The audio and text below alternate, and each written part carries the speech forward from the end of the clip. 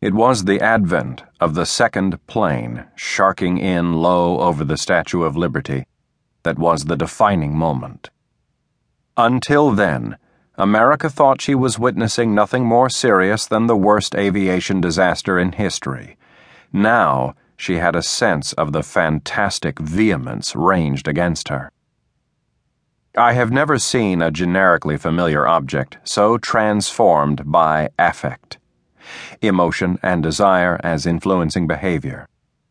That second plane looked eagerly alive and galvanized with malice and wholly alien. For those thousands in the South Tower, the second plane meant the end of everything. For us, its glint was the world flash of a coming future. Terrorism is political communication by other means. The message of September 11 ran as follows: America, it is time you learned how implacably you are hated. United Airlines Flight 175 was an intercontinental ballistic missile launched in Afghanistan and aimed at her innocence.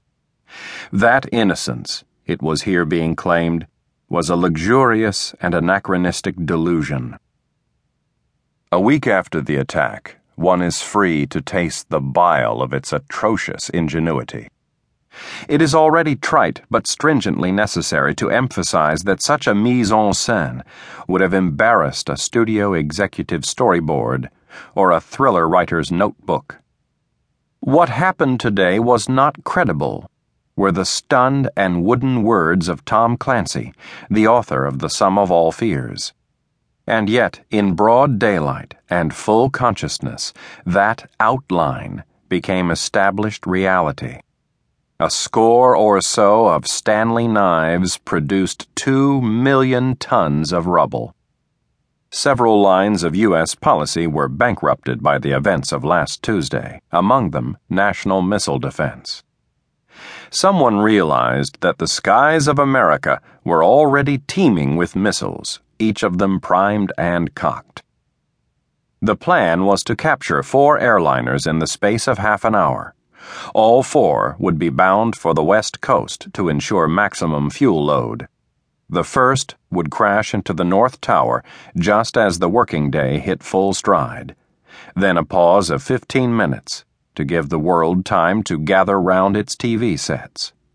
With that attention secured, the second plane would crash into the South Tower, and in that instant America's youth would turn into age. If the architect of this destruction was Osama bin Laden, who is a qualified engineer, then he would certainly know something about the stress equations of the World Trade Center. He would also know something about the effects of ignited fuel. At 500 degrees Celsius, a third of the temperature actually attained, steel loses 90% of its strength.